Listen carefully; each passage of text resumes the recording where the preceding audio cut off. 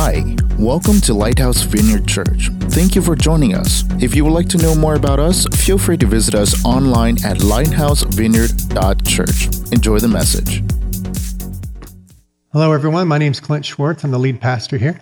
Thanks for being here today, guys. Really glad to see you. Hey, we had a really fun time at the car wash outreach yesterday, and it was really impactful. Got to tell a lot of people about Jesus. It was really, really good. I think even today's message, so we made a movement into the darkness, which we were singing about today. And I also think that this message is something that the enemy doesn't really appreciate, because we're going to be talking about lies of the enemies today.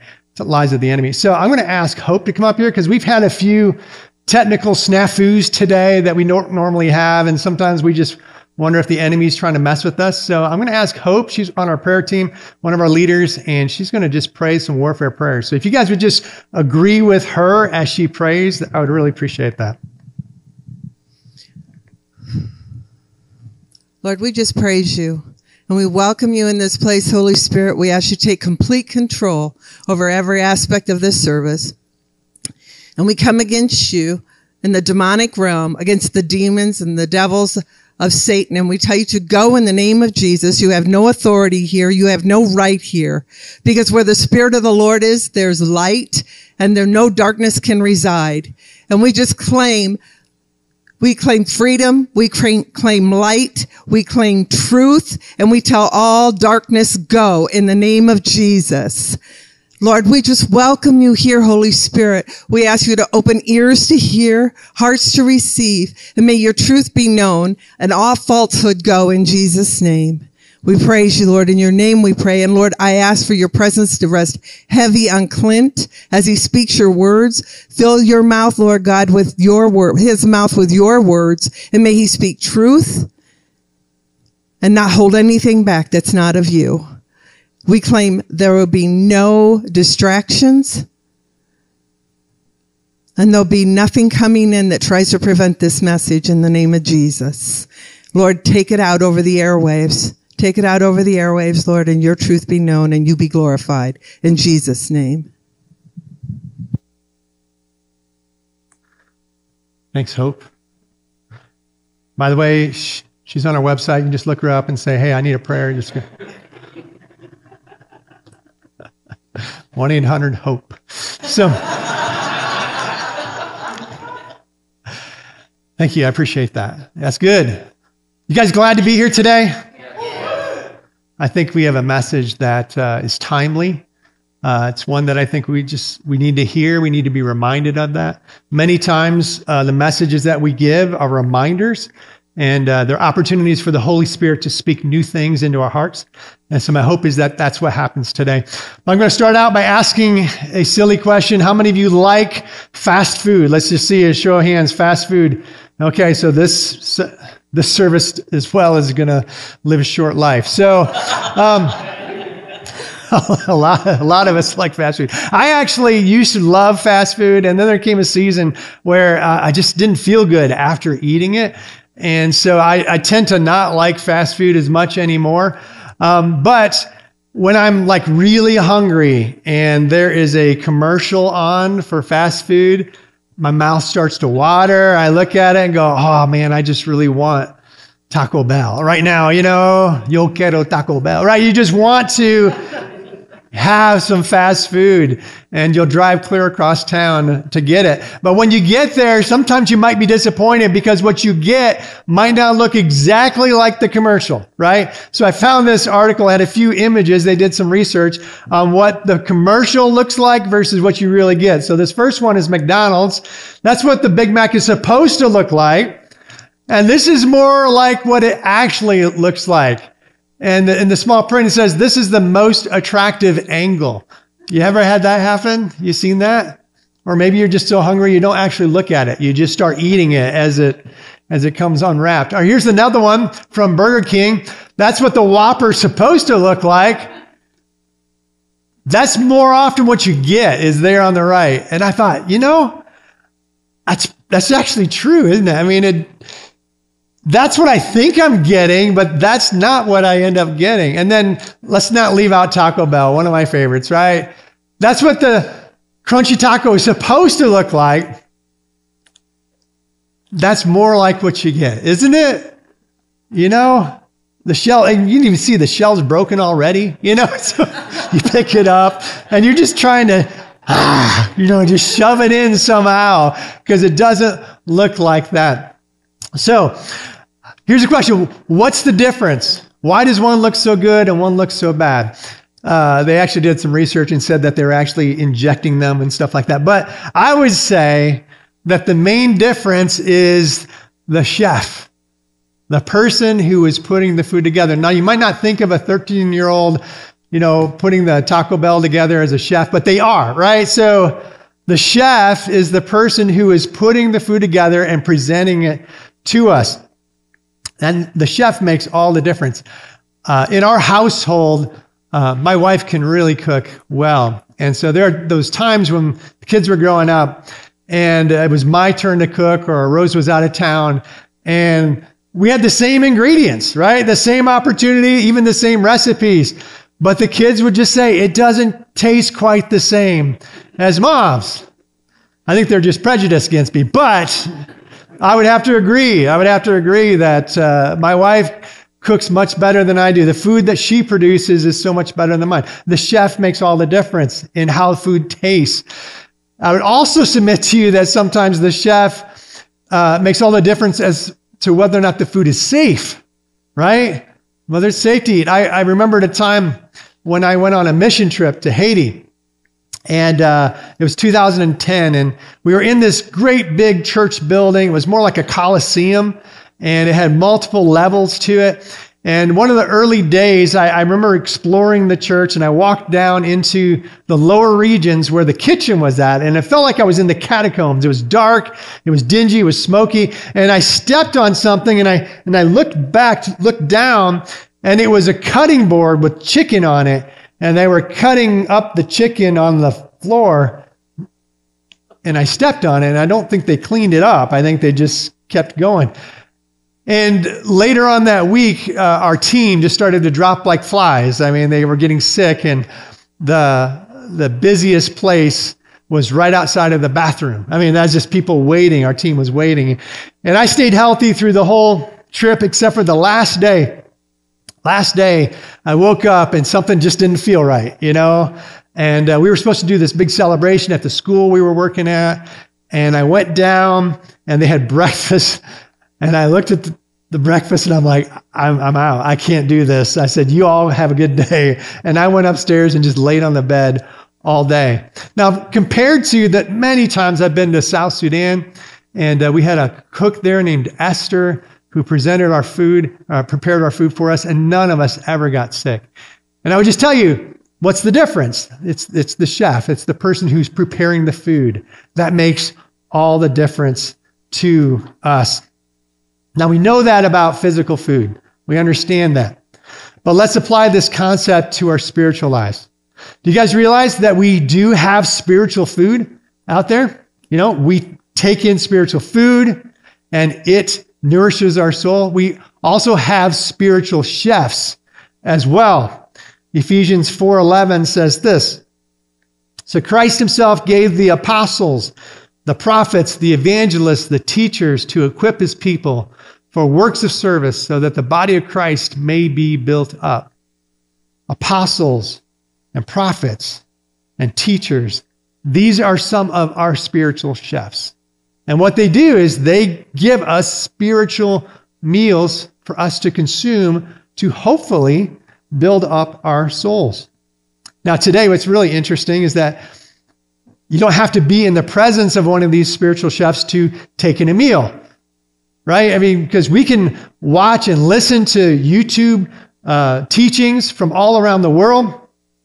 We can listen to podcast producers as they do interviews and talk about dozens, if not hundreds of dozens. What is that? I've never said hundreds of dozens before. Thousands and thousands of different topics, spiritual topics that are out there. And then we have musicians who are writing songs and based off the scripture, and we listen to these songs and we listen to them over and over and over again. And even today, we have a lot of modern day prophets who are telling us what they believe God is telling them of what's going to happen in the future. But just like food chefs aren't all the same, spiritual chefs are not all the same. Let me just submit that to you.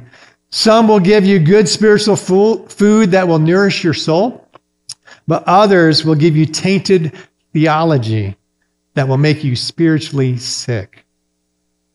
And so with so much access to online spiritual menus, it is important for us to make sure that we're eating good, healthy, spiritual meals. And today we're going to be studying this. We're going to be talking about how we can know the difference between a good, healthy spiritual meal and one that's not so good for our souls. So we're in a sermon series this summer. I think next week will be the last week for the series, called Counterculture, the sermon that changed everything. And we're studying Matthew chapters 5, 6, and 7, the Sermon on the Mount. And in this sermon series, Jesus is really preaching a lot of countercultural ideas. And today, even in our topic today, this is counterculture. Because during that time, it was widely expected that you would simply receive the spiritual meals that were given to you.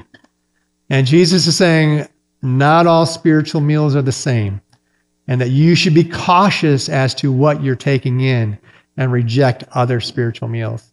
And that was very counterculture to their teaching. So we're going to be in Matthew chapter 7. You can turn there in your Bibles, starting with verse 15. And I forgot my glasses today, so I'll do my best to catch every word. Watch out for false prophets. They come to you in sheep's clothing, but inwardly they are ferocious wolves. By their fruit you will recognize them. Do people pick grapes from thorn bushes or figs from thistles? Likewise, every good tree bears good fruit, but a bad tree bears bad fruit. A good tree cannot bear bad fruit, and a bad tree cannot bear good fruit. Every tree that does not bear good fruit is cut down and thrown into the fire. Thus, by their fruit, you will recognize them. So today's message is titled, Careful Consumption, Critically Choosing Our Spiritual Chefs. Because I believe that it's really important for us to know which spiritual meals to take in, because it's not just about the local church you're part of anymore. There is influences, spiritual meals that we can partake upon all around the world, 24 hours a day. And so we need to know how to choose what we're going to take in. Okay, so I'm going to give us a couple of ways that we can eat good spiritual meals, but first let me pray.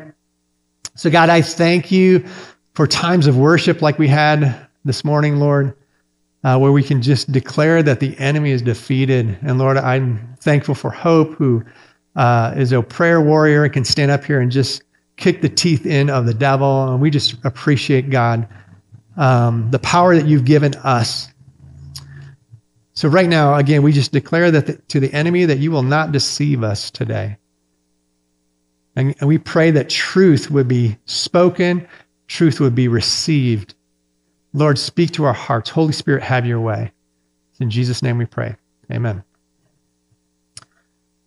Okay, so you can fill this in on your handout if you would like. A couple of points. We can avoid consuming poor spiritual meals by poor spiritual chefs. First of all, by expecting them. Expecting them. Expect that they exist.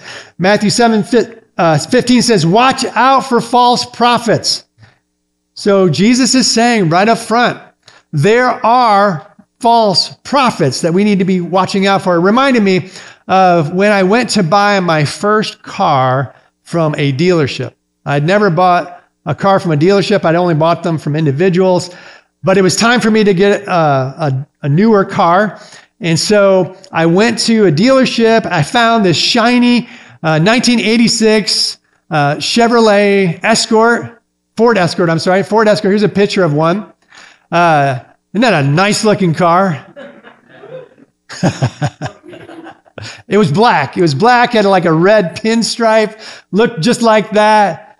Whew, it was sharp. And I saw this car in the lot, and I'm like, oh man, that's a nice car. Anything wrong with it? No, it's a great car. You can have it, And I'm like, well, how much is it? Well, it's 1,000 payments of this, so much. But they told me how many payments, and I could afford the payments. And I'm like, I'm going to buy this car. And so I drove it home. I think I drove it home in the spring because about summertime, I turned on the air conditioning and, pushed the button, and no cool air came out. I'm like, man, what's wrong with this car? So I popped the hood for the first time and looked underneath the hood, and there was no air conditioning compressor. Like, it was just missing. There was no compressor there. And I'm like, that's strange. What's wrong with this car? And I also, when I realized that when I would drive it, like on a highway, get up to 60, 65, something like that, the whole car would just shake. And so I took it into someone to have it aligned, and they're like, well, we can't align it. This car's been in an accident, and the frame's bent, and that's why the air conditioning compressor was gone. There were parts just missing from this when this had been in an accident, and they never replaced it. And so as I looked more into this vehicle, I just realized there are all kinds of things wrong with it. When I finally got rid of it, there were like over 20 things. I remember mentally going through this list of all these things that bothered me and bugged me that didn't work with this car. And I had spent at least twice what this car should have been sold for. Now, why is that? I was taken by this used car salesman because I just expected used car salesmen to tell me the truth. Right? I mean, I just believed that if you looked someone in the face and they said there's nothing wrong with it, that they actually meant that there was nothing wrong with it. By the way, I've never bought a used car from a used car salesman since that day. But my fault in the midst of this was that I didn't expect it. I just didn't expect that someone would lie to me. I expected that they would look out for my own self-interest. And when it comes to church-related things, like spiritual teachers, man, we can expect that they're all going to just tell us the truth, right? That they're going to tell us what Scripture really means.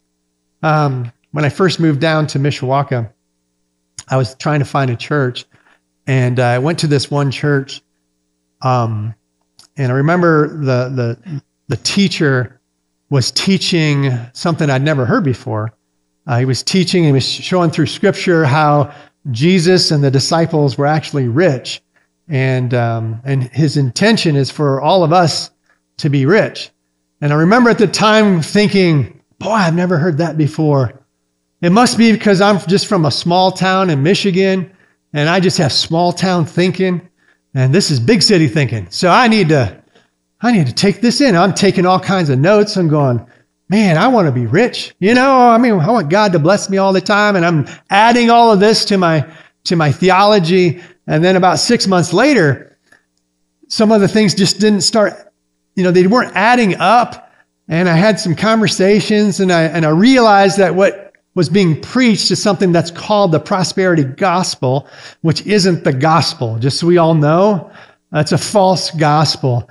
And I realized that teacher was not teaching what the Word of God really meant and what it represented. And I had to unwind all of that theology from my theology and from my mindset because it wasn't right. And again, the problem was the reason I took it all in, the reason I was deceived in that was because I didn't expect it. I thought that every single person who stood on a stage in a church spoke the truth.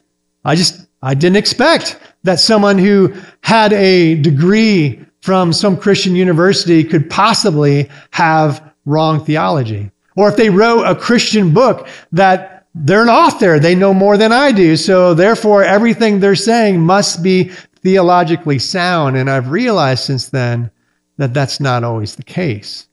That's certainly not always the case. And I'm not sure why. I didn't expect it because It's all throughout Scripture that it's going to happen. And Scripture tells us to look out for it. Titus chapter 1 says, "For there are many rebellious people, full of meaningless talk and deception, especially those of the circumcision group. They must be silenced because they are disrupting whole households by teaching things they ought not to teach, and that for the sake of dishonest gain." It was happening in the New Testament. 2 Peter, the Apostle Peter says this, "But there were also false prophets among the people, just as there will be false teachers among you. They will secretly introduce destructive heresies, even denying the sovereign Lord who bought them." Then 1 Timothy 1:3 says, "As I urged you when I went into Macedonia, stay there in Ephesus so that you may command certain people not to teach false doctrines any longer."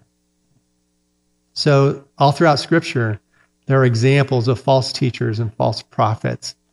And we need to be aware that they exist, especially today when you can take in your teaching and instruction and Bible training from someone clear across the world, in another country, in another state, in another city, and you don't even know who they are.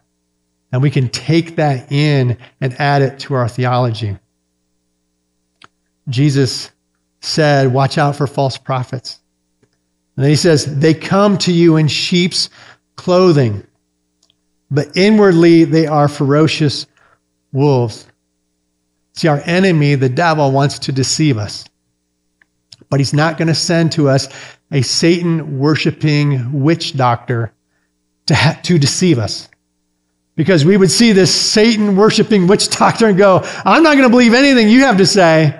Right? We would reject them right away. So what he does is he takes this person who is being manipulated by the devil, and he puts a nice sheep's clothing around them and has them come and teach things that sound sort of right.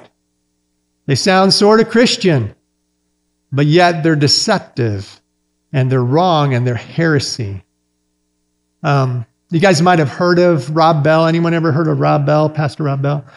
Pastor Rob Bell was teaching a lot of great things for a long time, and I believe he just kind of got off track because he was very famous and popular, and he ended up writing a book called Love Wins, and it was heresy at the end of the day. His teachings were heresy, and so we have to just know that this could happen. Rob Bell was teaching that that my God loves us so much that even if you die not knowing Jesus, he'll give you a second chance. And that's just heresy. There aren't second chances from what Scripture says. I mean, I would love it if that's the truth, so that friends of mine who die without Christ would have a second chance, but that's not what the Scripture says. So I certainly can't. I can hope for it and I can wish for it, but I can't teach it because Scripture doesn't support that. And in fact, as you guys can imagine, that kind of teaching is going to have people go to hell because they're going to think, well, I get a second chance, so I'm not going to live for Jesus in this life. I'll maybe do it in the second one. And that's heresy. That's heresy. So even someone like Rob Bell, who is pastoring a church in Grand Rapids, can be off on their theology. Jesus said in Matthew chapter 24, he said, watch out that no one deceives you, for many will come in my name, claiming I am the Messiah, and will deceive many. The words many is used there twice. The word many. Many will come in his name and will deceive many. So this isn't like just this one crazy person in Kentucky that we're talking about, right? This is happening and will happen around us. And so we have to be expecting.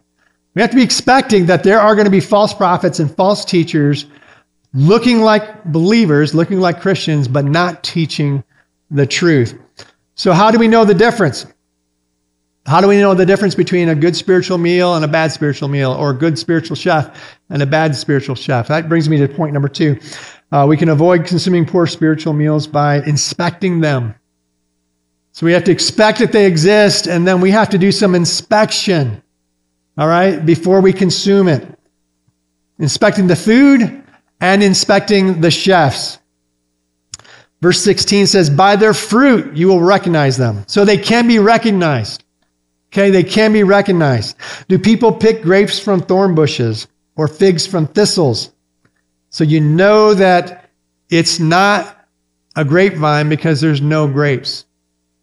You know that there's no figs. So, you know that it's thistles because there's no fruit. There's no figs. Likewise, every good tree bears good fruit, but a bad tree bears bad fruit. So let me give you an example.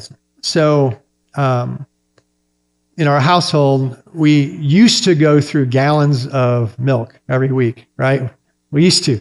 But now, our household's pretty much empty, and we don't go through as much milk. So the other day, I was making coffee for myself, and I made like an espresso, and I took all the time to make it and put the espresso mix in there, and I said, you know what? I want like a double espresso. Like you get twice as much coffee. So I took time, emptied it, cleaned it out, put some more coffee grounds. I think I had to grind them up again and put them in. And I had this like double espresso, and I'm like, oh, this is really good. And I took some caramel and I put my caramel in there and I stirred it all up, and then I grabbed my milk and I poured it in and I went clunk, clunk, clunk. Like these clumps went into my milk or into my coffee, and they started floating to the top. And I'm like, oh, and I had to throw it all out and start all over again. So my fault with that was, first of all, I just didn't expect it, right? I didn't expect that the milk would be bad. But if I had expected it, I would have done what I did growing up. I would have taken the lid off and I would have smelled it. Because I don't know why, but growing up, we always had spoiled milk. I don't know why. I think the cows were different then, right? Their milk only lasted like 3 days or something. But now it can last a lot longer. But I would have smelled it and done the old smell test and said, oh, this doesn't smell good. And then I wouldn't have poured it and ruined my coffee. Guys, we need to expect that it's going to be bad, but we need to inspect our spiritual food before we take it in.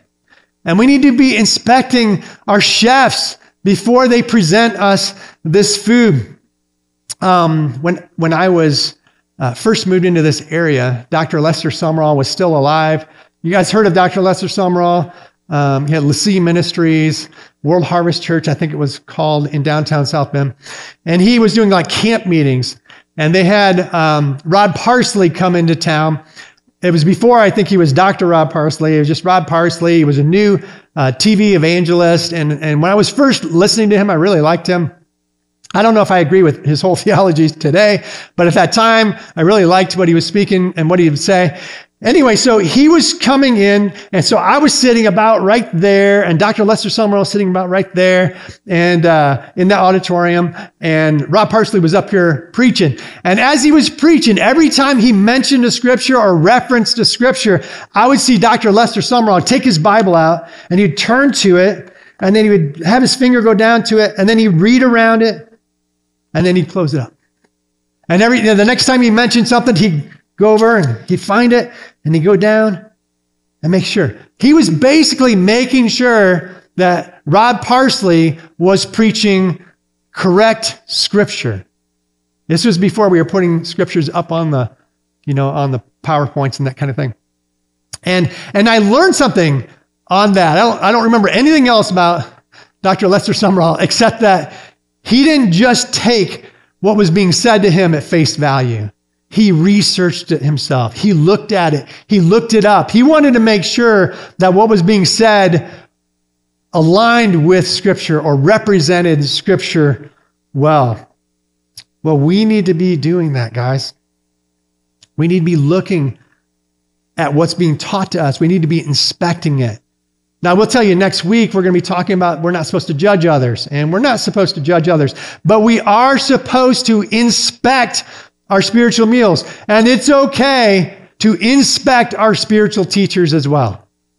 To look and see, is there fruit in their life? Is there fruit? Can I listen to them? Can I consume what they're giving to me? We can't just be spiritually naive and take everything in. We need to inspect it. We need to inspect it. 1 John 4:1 says this, Dear friends, do not believe every spirit, but test the spirits to see whether they are from God, because many false prophets have gone out into the world. And I would even add to that, do not believe every teaching, every Bible teaching that we hear, but test it. Now, how do we do that? Now, here at Lighthouse, you'll see, we'll throw the scriptures up, on the big screen so that you see what we're reading and see where it's coming from. But more than that, I would appreciate if you guys brought your Bibles and not just read what was on the screen. I would love it if you're taking a look at the context around it, and just say, okay, who was Peter talking to? What was the context of him saying that there are going to be many false prophets? But that's how we inspect it. We take a hard look. We compare it to Scripture. We might look at other scriptures and compare it to that as well. Because anytime that we hear something new, like I've never heard that, from a teaching, a biblical teaching standpoint, that should be just a little warning flag. Like, okay, this is like a new theology for me. I'm not going to just consume it. I'm going to stop for a moment. I'm going to take a look. I'm going to research it.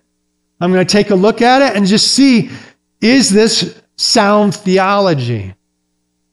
And I think many times we can just accept it, just eat everything that's presented to us. The other day I was doing some research for an upcoming message series that we're doing in the fall, which I'm really excited about. It's going to be good. I don't say that just because I'm preaching it. It's just going to be good. I'm going to enjoy studying it out and just participating in it. It's going to be a lot of fun. But I was listening to this video from this social media influencer, and I'd never heard of him before. And so I'm like, well, I really like that teaching, but I don't know if he's theologically sound. And he talks about some controversial topics. So I started listening to his different videos, or watching his different videos, just to say, do I agree with what he is sharing and what he is saying? And I spent time doing that because I didn't want to just take this one piece and say, here's a spiritual meal. I wanted to take a look, and thankfully, I think that this guy's pretty sound. So you might get to see a short video from him this fall. But we need to test it, not just consume it. There's a recent article on CBN News that said that there was a new survey that reveals a shocking statistic about young Christians. More than 60% of born-again Christians between the ages of 18 to 39 believe that Jesus, Buddha, and Muhammad are all equal in regards to a path to salvation. 60% of what they would call born-again Christians believe an in-air theology that there is one God and multiple pathways. Because that's just heresy. I'll just say it for what it is. It's wrong theology. Let me just correct that theology real quick. John 14:6 says, Jesus answered, I am the way and the truth and the life. No one comes to the Father except through me. Jesus said, there is no other way to heaven except through me. He didn't leave an exception out there and say, well, but unless Buddha comes along or Muhammad or you find some other feel-good way to get to heaven. He made it very clear. There is no other way to heaven except through me. That's correct theology. But 60% of our young people in this recent study or this recent survey believe something differently. Now, I don't know where they got that theology other than this is going to be the great deception. I'm a firm believer of that. In the last time or the end times, in the last days, there's going to be a teaching, a false religion, a false prophet that comes into the world and is going to deceive many, many, many people. And I believe that it is going to be this theology that there is a God, because how can you argue that wasn't a creator? At some point, the scientists are all going to come to the same conclusion that evolution is without God is wrong, and that there was a creator, there was a grand design. And when that time comes, I believe they're going to say, but there are multiple pathways to get there. Christianity, Catholicism, they're going to talk about Mary specifically as a way of salvation, Muhammad, Buddha, good works, all these things. And I think that's going to be the grand acceptance religion. That's the false religion that will deceive many.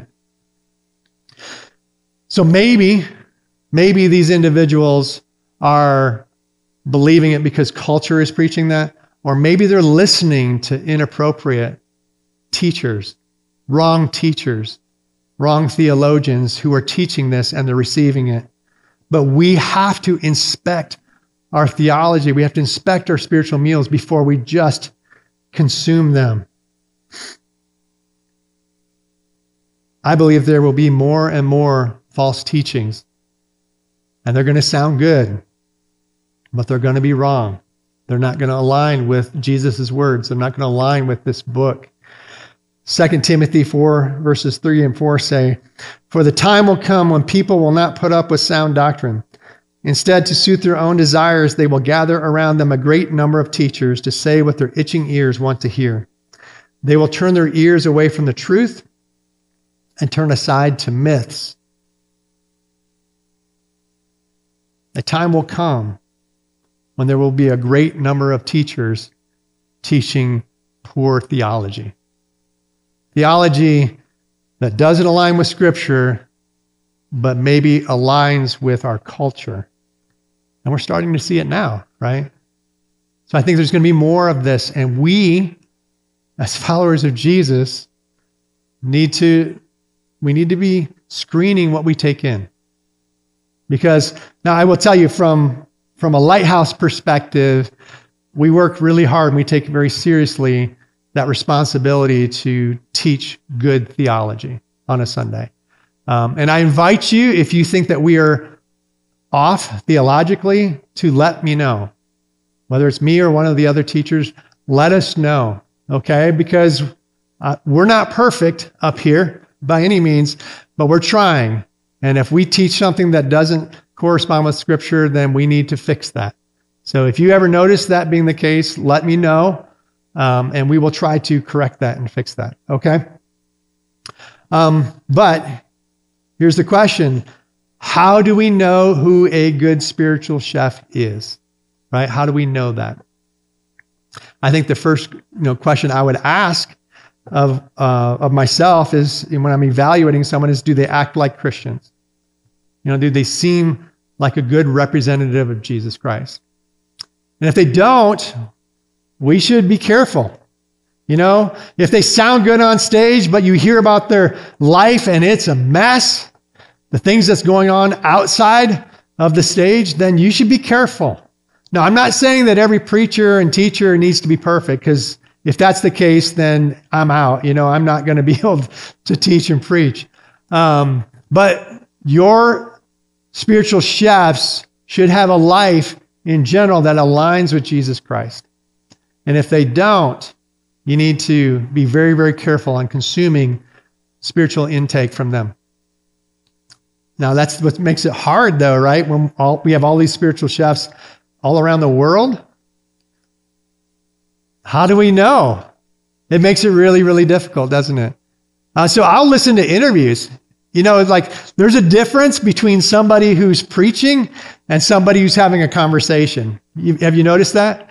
So I listened to an interview the other day on Francis Chan, and I really like Francis Chan, by the way. Francis Chan is doing some crazy stuff. So he's sold everything, left his church, went over to Korea or somewhere like that. And now I think he's going to be moving back. And I'm just like, what's going on with Francis Chan? So there was this honest 1 hour interview, and I'm listening to this interview and I'm like, oh, that's why you're doing that. Oh, that makes sense. Oh, I understand.